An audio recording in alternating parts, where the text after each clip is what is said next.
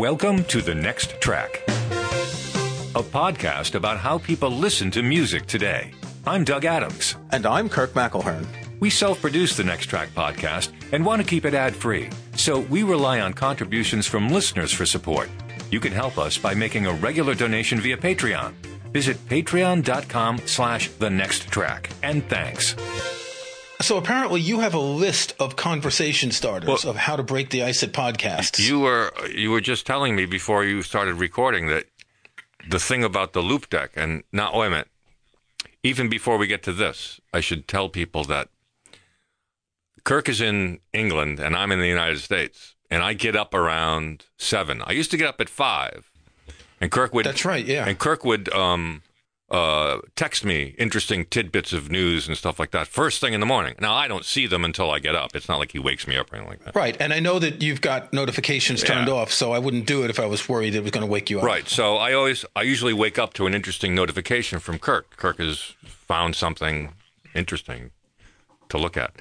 Today, it was Loop Deck software has Apple Script support. Now, that may not mean anything to anybody, and that's but I thought we'd talk a little about Loop Deck and a little bit about how we are getting into this outboard gear stuff. There's a name for these devices. They call them control surfaces. Control surfaces, right, exactly, yeah. Yeah. And what one of these is essentially something you use to control an app without using a keyboard or a mouse or a trackpad or whatever. I think they were originally designed for audio apps, for controlling MIDI and stuff, and then they started being applied to photo editing apps. Now, just think about it. When you've got sliders or knobs or dials, it makes it really easy to change things when you're editing a photo. You want to change the exposure a little bit. It's a lot easier to have a dial or a knob than to use a mouse or trackpad, click on the slider, and move it. And it makes, for professional photographers, it makes editing an awful lot quicker. For us, we're kind of both using these things in different ways. So I'll put links in the show notes. I bought a Loop Deck Live early this year. And it's a device that has, let me see, it has 12 buttons. It has 6 knobs, 3 on each side. And then it's got 8 buttons on the bottom for different pages of the 12 buttons on top. So you can literally have hundreds of buttons. It comes with profiles for specific apps, and you can custom configure it. You can put icons on the buttons or names on the buttons. So unlike some of these devices where you have to remember which button does what, this is all labeled. The great thing about these things is that no matter how well skeuomorphically the software is designed, for some reason you just don't want to use a mouse to slide a slider, or my least favorite thing is turning a knob, because a knob in software is not round. It's a slider. It just goes up and down. So it's really just for the effects. And it's sometimes when you have to place a mouse elsewhere in the software, elsewhere in the UI that you aren't working in, and I'm thinking specifically working on editing a particular track.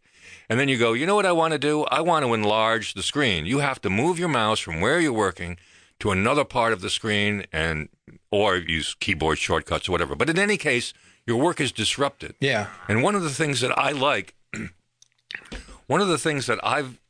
I like is having my hands on a knob or a slider and riding it.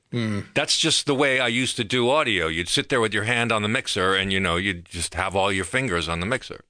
It's really funny because before there was software, if you, let's say at the end of the day, you were doing a big mix with a 16 track and you had all your knobs right where you want them, and then the cleaning lady comes in at night and says, well, those don't look even.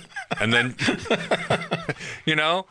things like that can happen in the physical world. So it's nice that you have that software control. But on the other hand, having an outboard controller with that tactile feedback that you get from your fingers and your eyes, that's how we're built. Yeah. We're built to work that way. And so I really like these control surfaces. Now, the funny thing is, it was a couple of years ago when I bought my big volume knob. Yeah. Yeah, right? I think that's kind of what tipped us off, because that's what got me started thinking about it. I just, as a lark, I bought a USB volume control. You plug it into the back of your computer, and It's a volume control for your computer. It's pretty simple.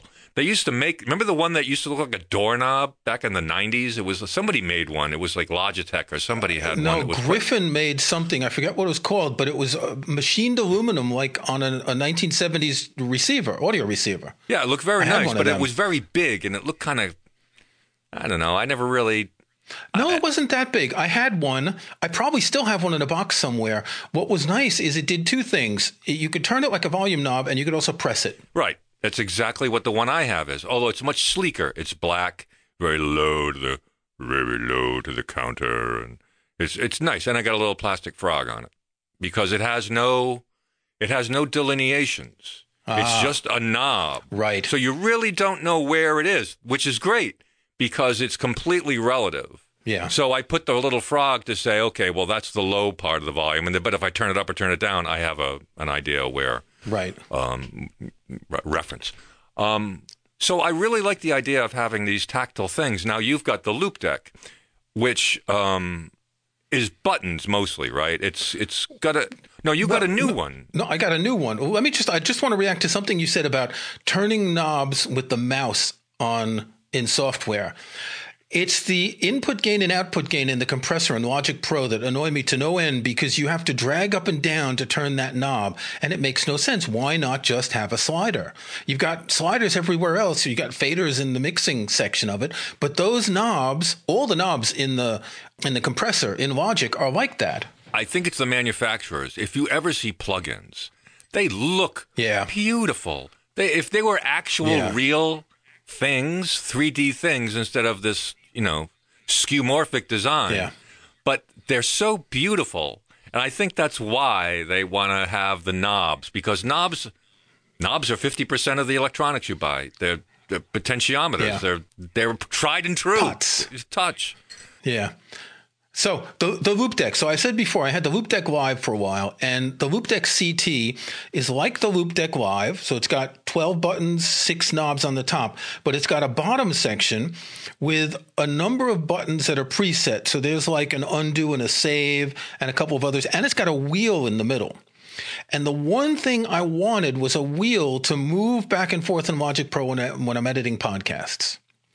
And I couldn't do this with the knobs because with the knobs, it would be like a ratchety move. It wasn't smooth. And with this, it is. So yes, I spent 419 pounds to get a wheel to move in Logic Pro, but I need to keep moving back and forth in Logic Pro, and I need to do it without looking at something. So you just put your hand on it and you turn, and it's like when you're driving a car, the car becomes an extension of your body because you're so used to the movements you make. It's the same kind of thing. Now, this is fully programmable. You can program it per app. So every app I use, if I want to spend the time, I could program it for different things. A lot of them come with preset work flows for specific apps. Right. So the Loop Deck has maybe 20 different presets. So I took the one for Logic, and I took all the commands that I use regularly. There's about 8 commands I use regularly, and I put them onto one page of buttons and got rid of the rest because I don't need them, because I'm not doing the kind of work that you do when you're mixing music. I'm just editing podcasts. Right. This goes back decades for me. There is no voice-focused DAW. Everything, a lot of these Logic and Ableton and any of these other software audio workstations, they are really catering towards music. And friends of mine have always lamented that there's no specifically voice-oriented DAW. There's a thing called Hindenburg, which a lot of journalists use. I was just going to mention that. Yeah. But it's still just a multi-track, and it's geared a little bit just towards voice because they don't have the music stuff in it. But it's still not exactly like, just give me 5 tracks, 1 for voice and 4 for sound effects and music, and that's all we really need. And it's unfortunate that you've got, Logic is like the Photoshop of audio editing. There are thousands of commands, and each of those commands has thousands of things you can do. And a lot of times you just don't need all of that stuff. And these devices, these external control surfaces, enable you to focus just your attention on the things that you need. And it's really great. So I have yet to buy one of these. I bought a set yesterday, but I'm very much looking forward to being able to use that stuff. The point you make about Logic of having thousands of commands and features is that they also have keyboard shortcuts. So with a lot of apps that I use, I remember keyboard shortcuts. But with Logic, every time I try to assign a keyboard shortcut to something I want to do, it says this is already assigned. Yeah. And so it gets to the point where you just don't want to bother with keyboard shortcuts anymore. And having the buttons with icons that indicate what they're going to do makes it so much easier. There are, as I said, there's 6 or 8 things I do in Logic, and I need to be able to access them quickly. And I don't want to have to remember the keyboard shortcuts because I always get confused because it's Command Option Shift V or whatever. Because there's so many shortcuts, they have to have modifiers, and that amplifies the number. I think you can go in and really start digging around and changing the keyboard shortcuts. But you can, but then you get the message that it's conflicting with another keyboard shortcut that only shows up in a certain context because Logic is... Yeah, It's huge. It's a big program. So interestingly, when I bought my Vocaster 2, which is my new audio interface, it came with a license for Hindenburg Lite. And I fired it up and I tried it, and why bother? Because it's not that different. A couple years ago, I remember one of us showed the other one some new podcast editing tool that lets you edit by text. So it would transcribe the text and you would cut and paste and delete text to be able to edit. The problem is when there are times when I'm editing that someone starts to say something and then stops and then starts again, and there's a tiny bit you have to cut out, and you can't do that if it's just text. Unless somehow it's got AI behind it to make it sound better, which why haven't we gotten there yet?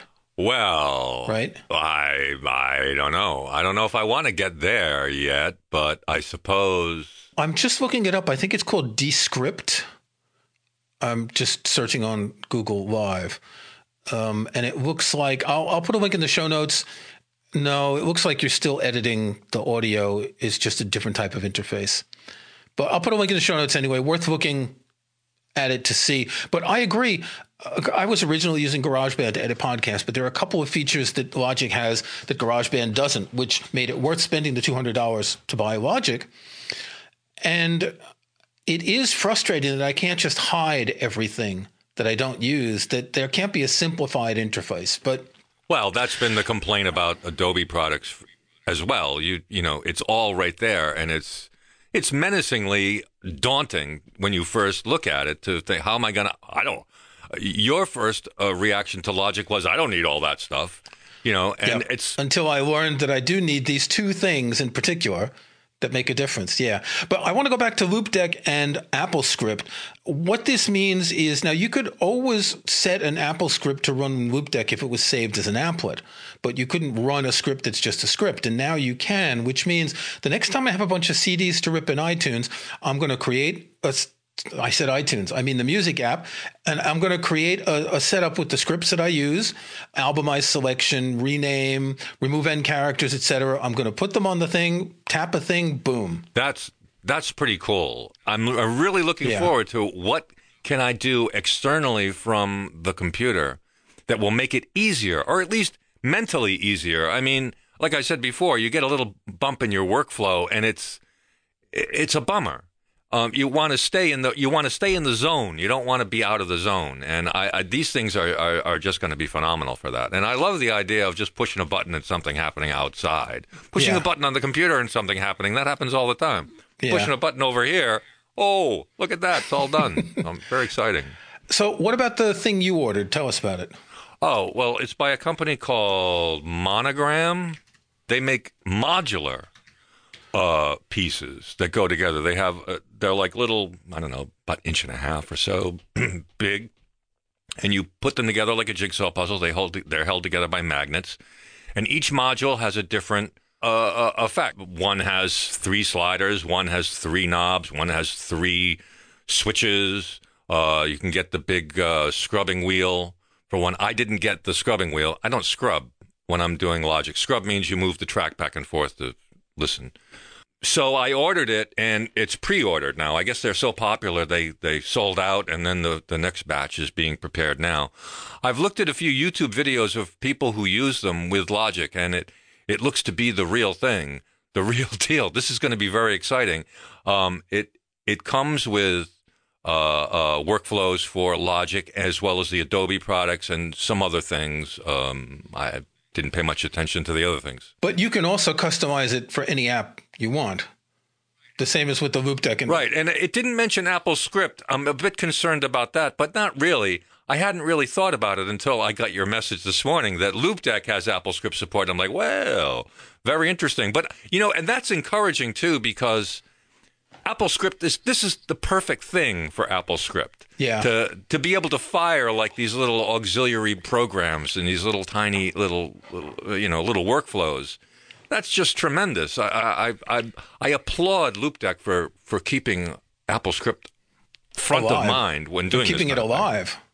Yeah. Because you are worrying that Apple Script's going to go away. I do worry about it. I don't really think it's going to go away, but I do worry that it's going to go away. Yeah. I think there's just too much invested.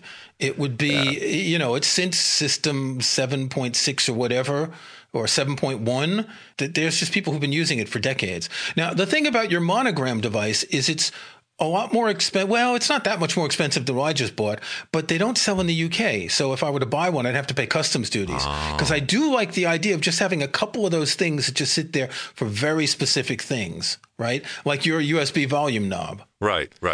It's just... Unfortunately, they just don't have UK distribution. Oh, that's too bad. I didn't know that. As I've been looking at videos of people using these things, I've noticed that a lot of what they're calling today content creators, that's people who wear a baseball hat backwards and make videos for YouTube, they have multiple devices. They may have a Loupedeck, a Steam Deck, a Monogram, and they may have 4 or 5 devices. And what I find interesting is that you can think of each device as a device for controlling part of your workflow. So you can separate your workflow. Yeah, I think you could. Well, how many devices do you want to have in front of you on the computer? That's another thing. Well, it depends on what you do. But for people who are editing video and audio and doing live streaming with sound effects and all that, they need to have a lot of controls, like when you were in a radio station. I saw some young lady was describing her. She does music and electronica and stuff like that. And the desk that she was sitting at, I mean, it was a big desk, was covered with controllers, control surfaces, all kinds of keyboards. It's the sort of thing that just develops after a little while. I really don't want to have that. I don't want to have 14 different devices on my desk. So yeah, but now the thing about the Monogram that's really cool, and I just sent you a photo, is you can set it up around your keyboard, so you can have some of it to the right of the keyboard and some of it across the top.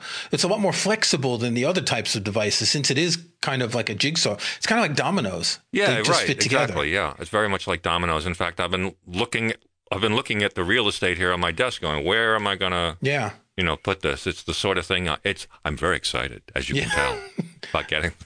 Okay. Do you have any other conversation starters? Because this really hasn't been about music. This has been about the process of working with music on the creative side. But I thought that was interesting because we very rarely talk about how that we both use Logic and we both do audio, because it's kind of inside baseball stuff.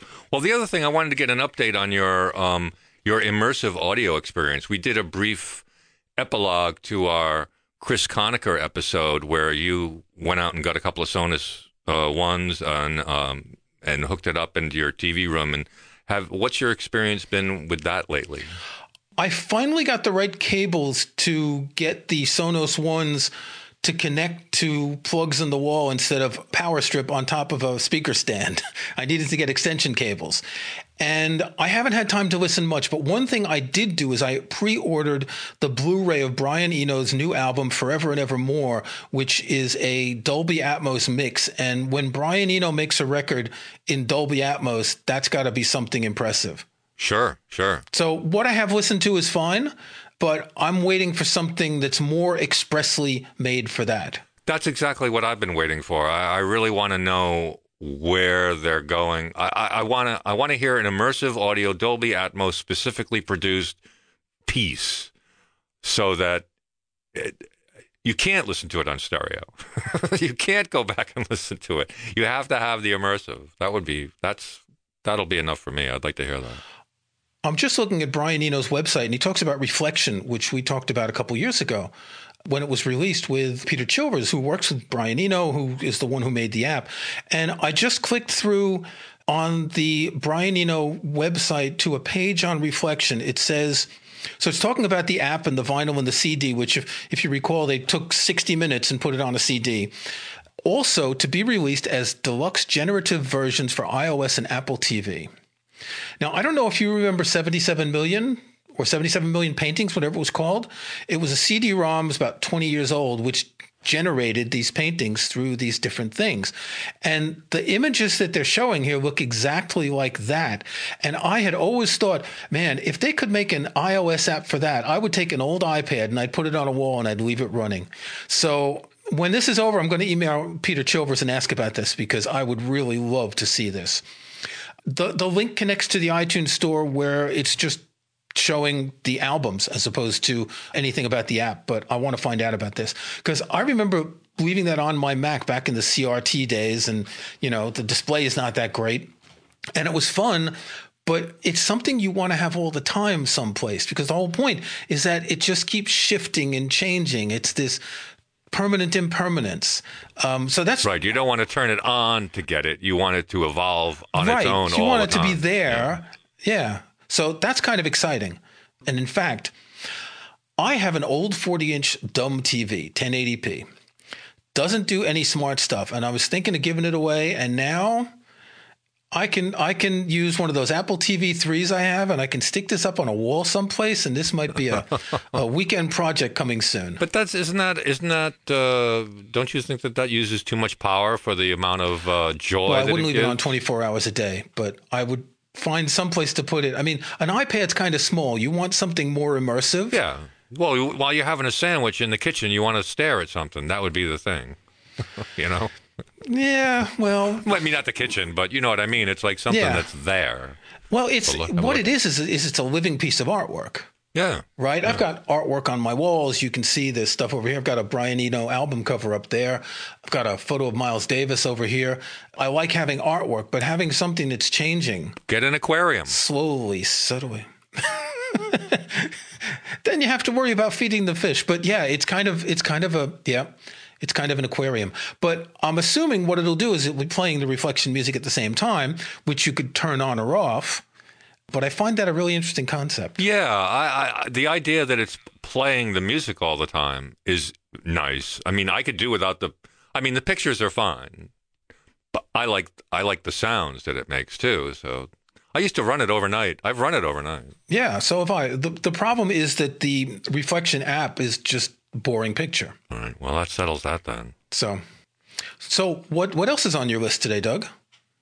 I'm glad you made a list because I was coming into this podcast with no idea what we're going to talk about. The other thing I wanted to say is we dropped Skype and we're using Zoom, which is really interesting because we used Skype exclusively when we started. It was the only thing that worked regularly. And it's the only thing that really existed for free, wasn't it, for a long time? Yeah, and most people had a Skype account. Now, thanks to COVID, most people have Zoom accounts. And the apps... No, you don't need a Zoom account. That's the difference. Oh, yes, that's right. So we would have to tell people, do you have a Skype account? And we'd get guests who would say, I think so. Let me check. And they'd find they had an old Skype account or they'd sign up. Now you just send someone a link and they click and they join in Zoom.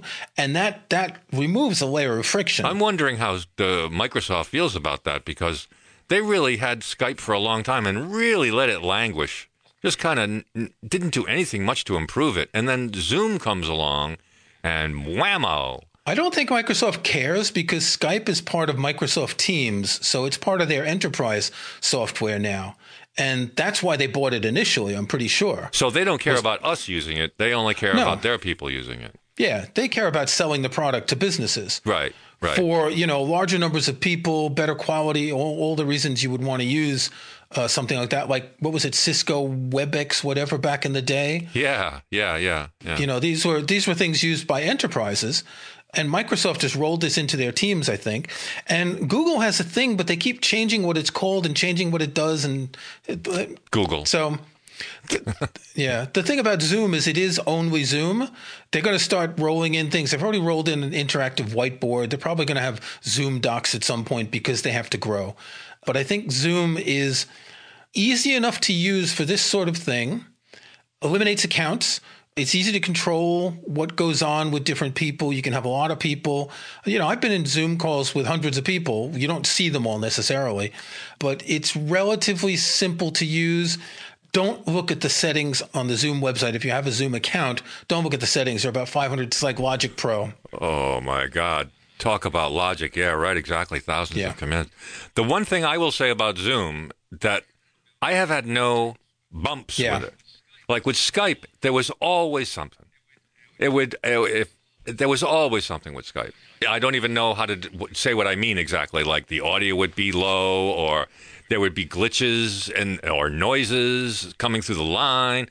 With Zoom, there has not been any issues, and we record right off of Zoom. We pipe the sound into recording software and things like that. So for our guests, we record ourselves locally, but with our guests, we record them on Zoom. And another benefit is that I don't know if it just sounds better, but guests who are on Zoom, even if they don't have a pro mic, sound better.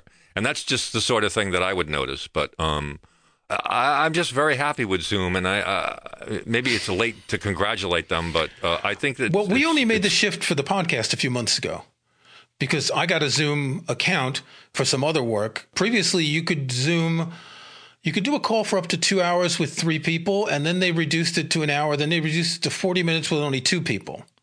So that meant that for doing interviews, I would need to pay for it, which I do. But that's life.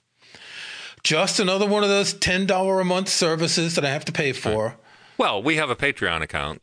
We ask people to help support the podcast, and that's where the money goes, places like that. That's part of it. Well, not all of it, because this is used for other things. But yes, we thank our Patreon members and subscribers. And it's a shame we can't really offer anything more. What we could do is we could do like a live Zoom with our Patreon subscribers once, if you want. Yeah, we should do that sometime. Take questions. Yeah, sure. If anyone likes that idea, write in and tell us. And we'd have time zone issues, so it'd have to be on a weekend, but we could do that. Sure. I don't have a problem with having a big Zoom call. That would be fun. That might be fun. Okay. Yeah. All right. Should we do some next tracks? Sure. Right. So what I've been listening to this weekend, when I find a new album I like, my style is to listen to it a dozen times, right? Over and over, because I really want to imprint it. I want to understand it. It's not just hear it once. And a few days ago, I discovered an album from last year called Leviathan by The Grid and Robert Fripp.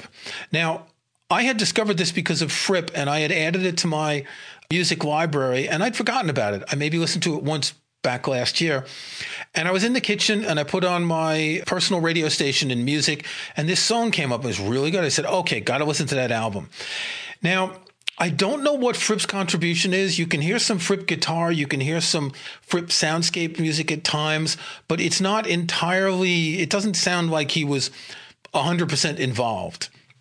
However, this is really nice ambient electronic music. There's one piece that has a really nice rhythm that goes on for like 10 minutes, and another 10-minute piece that starts out with all the boop beep electronic stuff from the 70s. It's a really clever mixture of the varieties of electronic music that are out there. Now, The Grid is 2 people named David Ball, who was in Soft Cell, and Richard Norris. I don't know where he was before. Apparently, they both work with Psychic TV, and they've been around in electronic music. And somehow Fripp came in and made Leviathan. So it's Leviathan by The Grid and Robert Fripp. Doug, what have you got? It's hard to find where to hear new music, especially if it's new music to you. We talked about discovery a lot. And one of the things I really appreciate is on social media. A lot of the people I follow will say, hey, I'm listening to this obscure album today. Sid Smith is a guy who does that occasionally. But there are others, too. And somebody recently put up the first album by a band called Budgie, called Squawk. Now, Budgie, well, first of all, Budgie is a canary, right? It's cute. Budgie was a power trio from England in the early 70s, maybe late 60s. They were a power trio, and I really like power trios. I used to jam with a couple of guys, a pair of brothers, actually. One guitar player, one was the drummer, and I played bass, and we used to just jam. And we were really into power trios, everything from The Who, the Jimi Hendrix, Blue Suede, any Mountain, any number of the bands that Jack Bruce put together after Cream. We just liked power trios because of the way they had to, handle the music with a small number of instruments. And Budgie, who I did not listen to at the time, is actually a very unique sounding power trio. The bass player's got a very distinguished sound. The guitar player goes crazy. They do a lot of blues and boogie stuff. That's kind of why I'm into British power trios, because they're generally speaking kind of boogie based. But I was really surprised and kind of delighted to find a couple of albums from Budgie anyway that are at least new to me. The one I'm going to be listening to is Squawk from Budgie. That's my next track. This was episode number 243 of The Next Track. Thanks for listening. You can start or join a conversation in the comments section of this episode's show page at our website.